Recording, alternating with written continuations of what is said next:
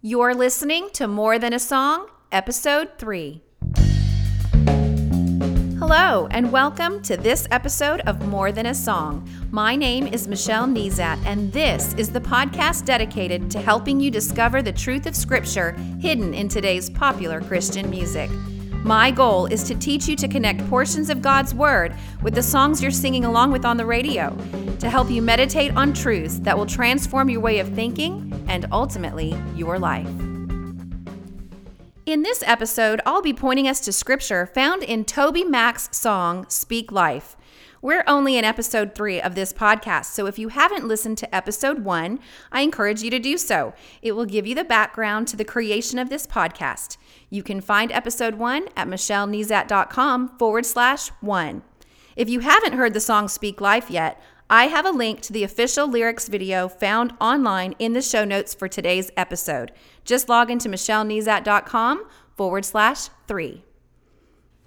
So let's get right into this episode. So speak life to the deadest, darkest night. Speak life, when the sun won't shine and you don't know why.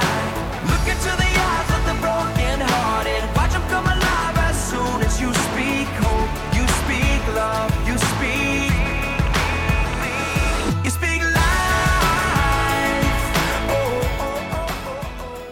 Today, I will be unpacking the song Speak Life by Toby Mac. What I love about current Christian music is that it many times identifies a problem that people are struggling with or longing for and puts words to it. I really think this is why this song resonates with so many people. Now, immediately from the title, I get the sense that there is an opposite to speaking life. When my girls were early readers, one of their favorite books was The Opposite Book, and we could read it over and over and over again. And in the book, it highlighted a stove, and next to it would say hot, and maybe it would highlight a freezer, and it would say cold. It would show a dinosaur with a long neck, and it would say long, and then another dinosaur with a short neck, and it would be short. And they loved to go over the opposites, and it was a pop-up book, so that made it even more fun for them. And so I want us to maybe think of some opposites today. Let's just practice. Let's play the opposite game together. If I say hot, you say cold. If I say long, you say short. And if I say life, did you say death? I hope so, because that will help us jump right into scripture in Proverbs 18:21. Now, if you're not familiar with the Bible, if you open your Bible to the middle, you will be probably around the book of Psalms. The book of Proverbs is right after that. And if you don't have a Bible at home, you can go online. There are many online resources. BibleGateway.com is one of them. If you have a smartphone or a tablet, I use YouVersion is the Bible app that I use, and you're able to look up those verses, and you can look up Proverbs, click on 18 and 21, and it will bring it out to you. Now, it's really important that you don't just listen to this podcast without exploring it further in the Bible. I know that you're probably doing something else. When I'm listening to podcasts, I'm generally in my car or washing dishes or something like that. A friend was listening to our podcast this week, cutting the grass. And so I know that you're probably not pulling your Bible out while you're doing those things, but it's important not to skip this step. So when you have a chance, I really want you to look up the verses that I'm going to be discussing today. I will have links to all of the scriptures and the resources that I talk about in my show notes. Again, you can find those online for episode 3. So when you get a chance, look it up. I really want you to see it for yourself. And I want you to explore a little around where we're studying and kind of see all of that in context as well. So if you find Proverbs 18:21, you will see that it teaches us that death and life are in the power of the tongue, and those who love it will eat its fruits. Sometimes if you listen to a verse and you're thinking, I don't really understand what they're saying there, it is helpful to look that same verse up in a different translation. And so if that particular version was the English Standard Version, but if I read this same verse in the New Living Translation, it reads, "The tongue can bring death or life. Those who love to talk will reap the consequences." Now that makes a whole lot more sense. And I think you then begin to see the other translation, that makes sense too. You can really understand that it's something that the tongue has this power, but we are going to reap the consequences of it. Now, we went over our little opposite game, and I think that's interesting because most things cannot be the opposite cannot be true of one thing. So a stove is not going to be hot and cold at the same time, but the tongue, it has special powers, and it can produce life or death is in the power of the tongue. And that's pretty crazy. So when I look up the word power in the Hebrew, of course, the original language of most of the Old Testament is Hebrew. The original language of New Testament would be Greek. And I did a quick word study on the word power. I have to admit that I went into it with some preconceived ideas. I thought that it probably meant strength or might or something like that. But when I read it in the original Hebrew, I don't read Hebrew. When I read the alliteration and the definition of it on the word study, I realized that the word for power is hand. A hand, I just didn't understand that. But the more that I looked at it, it's biyad, that's the Hebrew word, and 95% of the time it was translated hand. So quite literally, death and life is in the hand of the tongue. More practically, the way that we talk, what comes from our tongues is in our hands. The tongue holds a lot of power, and how we use that power is our choice. It's interesting because the tongue is a pretty small part of our body, and it holds that kind of power. And it's so interesting that the word is hand, because I've been using those words. It holds. Those are what hands do. It just makes sense that the power, it's in our hands of what we do with our tongue. All right, so let's examine some of our words. I would like to kind of go along with that same theme. We've got death and life in the power of our tongue. And so I want to talk about maybe words of death that we speak and words of life that we speak, and maybe talk about the context that we use those words. To begin with, I think that there are so many, you've heard venomous words of death, just people who and it's an extreme where they cut people down, or they curse them, and they curse the world, and they curse their circumstances. And these are words of death. And of course, the opposite to that would be words of life. And I just can't even think about any stronger words of life that we speak than those words that lead others to Christ, because those words are eternal life-giving words. And so it's so important. Words are just super powerful. As you can tell, you're listening to me right now, and I'm using my words to communicate. And I'm hoping that the words that at the end of the day, that these words will bring life to you. And so again, just contemplating that the power that our tongue has. So let's look at some of those deadly words and some of the life-giving words. So on the deadly side, I can think of careless words that we speak. Those words that we speak without thinking. And I think those can take up a lot of the words of our days. And we can speak carelessly. And some people use deadly words and words that bring death to others carelessly. And then they add the just kidding behind it to kind of make it better. But I personally, it's a pet peeve of mine, because I feel like a lot of times when people say that, they're really saying what they mean. And then to soften the blow, they say just kidding. But on the opposite side of that, or on the other hand, pun intended, words of hope and inspiration could be those words of life. So instead of these careless words, we're going to think about what we're saying before we say it, and not speak words that will tear people down, but words that will give hope and inspiration. What about mocking words? Those that cut down, those that ridicule. I see this a lot. Just be a people watcher for a while. You see wives cutting down or ridiculing their husbands, or husbands cutting down and ridiculing their wives. They'll do it in public. And those are words of death. So what would be the opposite of that? Well, the opposite of mocking might be comforting or encouraging words. Instead of, I told you that would happen, or you always, or you never, or this, and just a cutting down kind of scenario. Use words of hope and encouragement, comfort, and Again, just real forward-thinking, positive words of life. This is going to take some intention, because if you have careless words or mocking words in your habit, it's going to take some intention to replace those words with life-giving words. But I think half the battle is just really recognizing those words that we speak. What about false words? False words can bring death to careers. False words can bring, it's incredible amount of power, that false words. But what about that true word? The word of truth that can bring a balm to the soul. The word of truth that sometimes are hard to say, but are the right thing to do.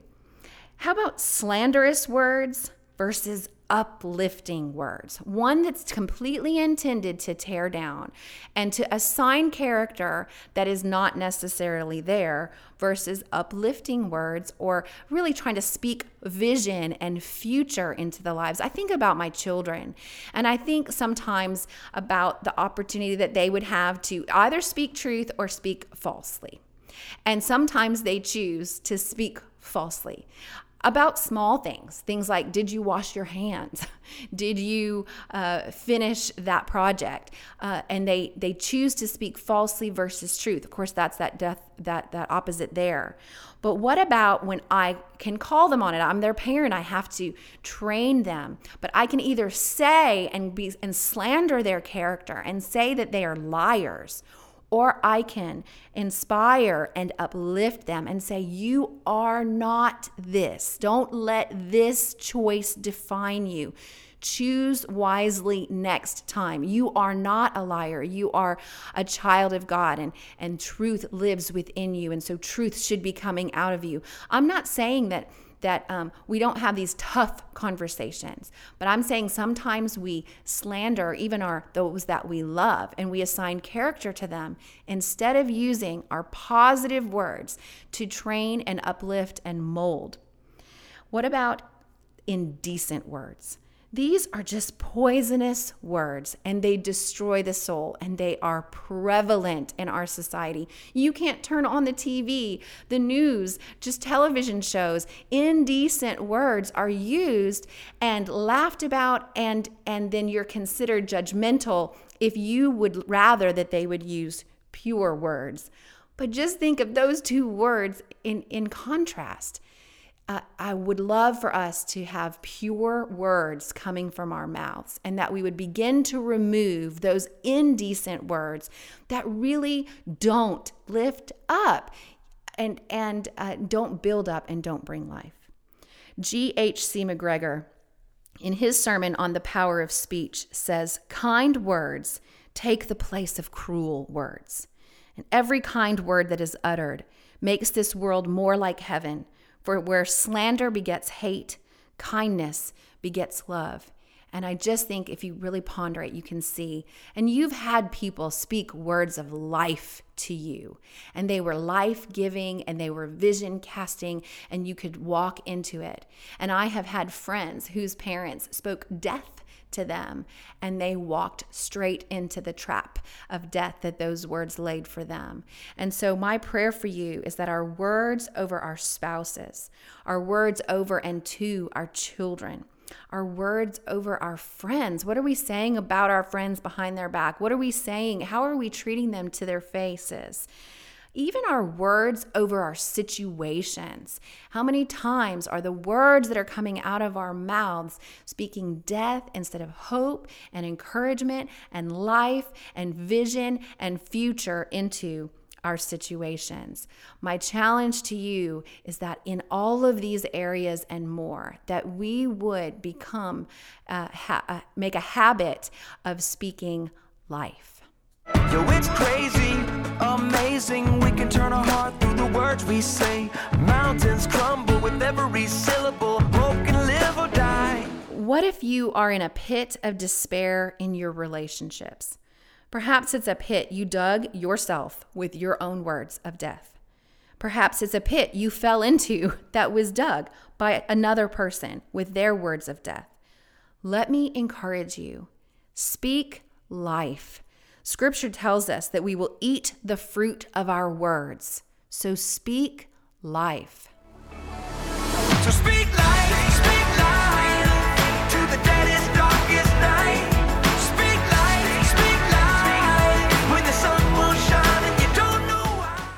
if a mountain looms before you? Impossible circumstances. Speak life. Whether it's a mountain in front of you or an actual person, an impossible circumstance found in a person, hope, love, and faith come from life-giving words. Well, it's crazy to imagine words from my lips as the arms of compassion. Mountains crumble with every syllable. Hope can live or die. Another scripture that uses this word, bayad, again, hand, translated in our scripture today, power, is found in Jeremiah 18, verses 1 through 4. It says, "This is the word that came to Jeremiah from the Lord. Go down to the potter's house, and there I will give you my message. So I went down to the potter's house, and I saw him working at the wheel. But the pot he was shaping from the clay was marred in his hands." Hands right there being biyad. "So the potter formed it into another pot, shaping it as seemed best to him." And I love that scripture because it just makes me think, again, that death and life are in the power of the tongue. And maybe we have marred our relationships using that power, speaking words of death. Maybe we have marred situations in our life that we have spoken words of death. But just like the potter with this marred pot in his hands, and he can start over and reshape it into another pot as seems best to him, we can start over in these circumstances. We can reshape these relationships. We can reshape these circumstances with our words of life. I know that it's a hard habit to break, but I challenge you this week to speak life. Now, before we leave, you know I can't leave without talking about context. And reading, again, in the past I've said context might be verses around where you're reading, the chapter before, the chapter after. Proverbs are a little bit tricky because Proverbs, by definition, are just many lessons in and of themselves. So this one verse is kind of a standalone lesson. If you read the lessons around it, it really doesn't have anything to do with speaking life. And so for Proverbs to look to the context, we're going to go and look at the author and maybe who the intended audience was and what the purpose is for this book of Proverbs. So where do we go? Well, let's go to Proverbs chapter 1. And it says, "These are the Proverbs of Solomon, David's son, king of Israel." So there we have it. There's the author, Solomon. Their purpose is to teach people wisdom and discipline, to help them understand the insights of the wise. Their purpose is to teach people to live disciplined and successful lives, to help them do what is right, just, and fair. These proverbs will give insight to the simple, knowledge and discernment to the young. Let the wise listen to these proverbs and become even wiser. Let those with understanding receive guidance by exploring the meaning in these proverbs and parables, the words of the wise and their riddles.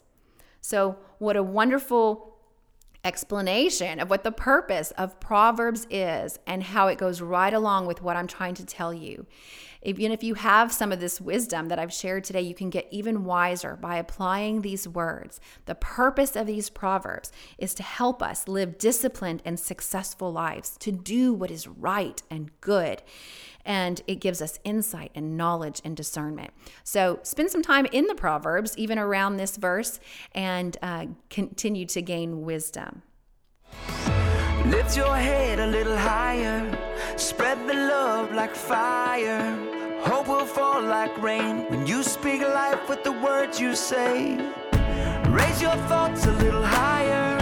Use your words to inspire. Joy will fall like rain when you speak life with the things you say. Now, remember how I mentioned that the tongue is such a small part of our body, that to have power like life and death in such a small portion of our body is pretty crazy. Well, James speaks to this as well in the 3rd chapter of his letter.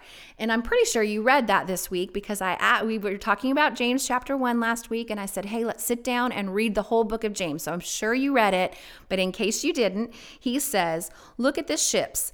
Though they are so large, they are driven by strong winds. They are guided by a very small rudder wherever the will of the pilot directs. So also the tongue is a small member, yet it boasts of great things. How great a forest is set ablaze by such a small fire. Now, to be frank, I really want you to read the rest of the story in James chapter 3 where he's talking about this, because he really is talking about how the tongue can be quite evil, and that a lot of evil can be set ablaze by our small tongue. But Toby Mac, just in those words that you just heard, really is calling us higher. If the tongue can set a fire, let's let it be a fire of love that spreads like crazy. And he challenges us in the song to lift our heads higher, raise our thoughts higher, and use our words to inspire, spread love, hope, and joy. And that is just what I hope you will do this week as you meditate on Proverbs 18:21 and are reminded of its truth every time you hear this song. So remember, death and life are in the power of the tongue, and those who love it will eat its fruits. So speak life. I mentioned something in this episode that may have raised a question for some of you, and that is the idea of Bible translations. Perhaps you're not even sure what I mean by Bible translations, or you're overwhelmed by the number of options available to you. I want to recommend a fantastic resource that does a great job of saying exactly what I would say to answer your questions. I've placed a link to Keith Farron's podcast on the 4 Bible translations he uses most and why he uses them. His answer is very thorough and spot on, so I encourage you to check out that resource. Finally, just 3 quick announcements. To comment on this episode, go to my blog at michellenezat.com/3. Also, I've created memory verse resources to go along with this lesson that you can download and print out to place strategically in your home, car, or office to remind you of Proverbs 18:21. I've also created desktop and smartphone wallpapers with Proverbs 18:21 front and center. To get these resources free each week, you'll need to subscribe to my blog. It's super easy. Just go to the homepage of michellenezat.com and look on the subscription box right there. Just type in your name and email address. Finally, my next podcast will be on Mandisa's song, Overcomer. If you have a question or comment about this topic, please leave me a voicemail at michellenezat.com/podcast question. Well, that's it for this episode of More Than a Song. I'd be grateful if you would rate my podcast on iTunes. That helps tremendously with keeping my podcast visible so people who've never heard of it can discover it. So just go to michellenezat.com/review and it will take you to the page that you can click to launch iTunes and leave a review.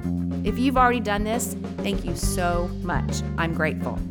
If you'd like to comment on this episode, just go to michellenezat.com/3 where you'll find the show notes for this episode. Scroll down to the comments section. I would love to hear from you. Comment, question, or whatever.